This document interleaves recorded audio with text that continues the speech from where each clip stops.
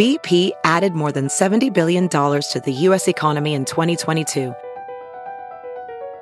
Investments like acquiring America's largest biogas producer, Archaea Energy, and starting up new infrastructure in the Gulf of Mexico.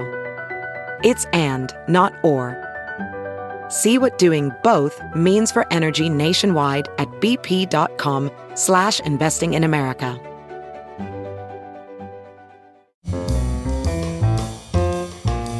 This is Merriam-Webster's Word of the Day podcast for Friday, July 30th.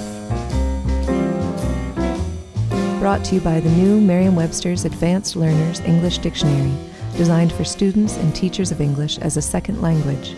Learn more at learnersdictionary.com. The word of the day for July 30th is Inchoate, spelled I-N-C-H-O-A-T-E. Inchoate is an adjective that means being only partly in existence or operation, especially imperfectly formed or formulated. Here's the word used in a sentence.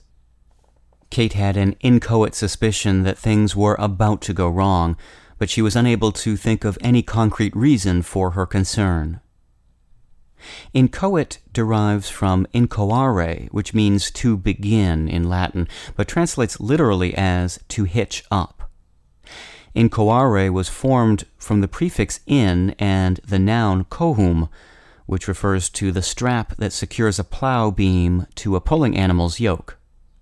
The concept of implementing this initial step toward the larger task of plowing a field can help provide a clearer understanding of the word inchoate, an adjective used to describe the imperfect form of something, such as a plan or an idea, in its early stages of development.